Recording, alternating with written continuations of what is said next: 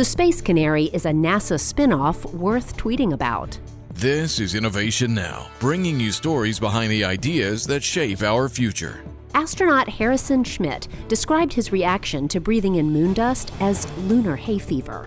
As NASA began making plans to return to the moon, they realized that an air quality sensor to monitor dust pollution was as important as a filtration system. So NASA's Next Space Technologies for Exploration Partnerships put out a call to develop a way to measure lunar dust. Based on specifications laid out by NextStep, Lunar Outpost Incorporated developed an air quality sensor it called Space Canary. Now, a new generation of the sensor, rebranded Canary S for solar, is monitoring air quality here on Earth. The sensor is deployed in 15 states across numerous industries. The U.S. Forest Service uses Canary S to monitor forest fire emissions in real time. The city of Denver chose the sensor to collect air quality data at local schools.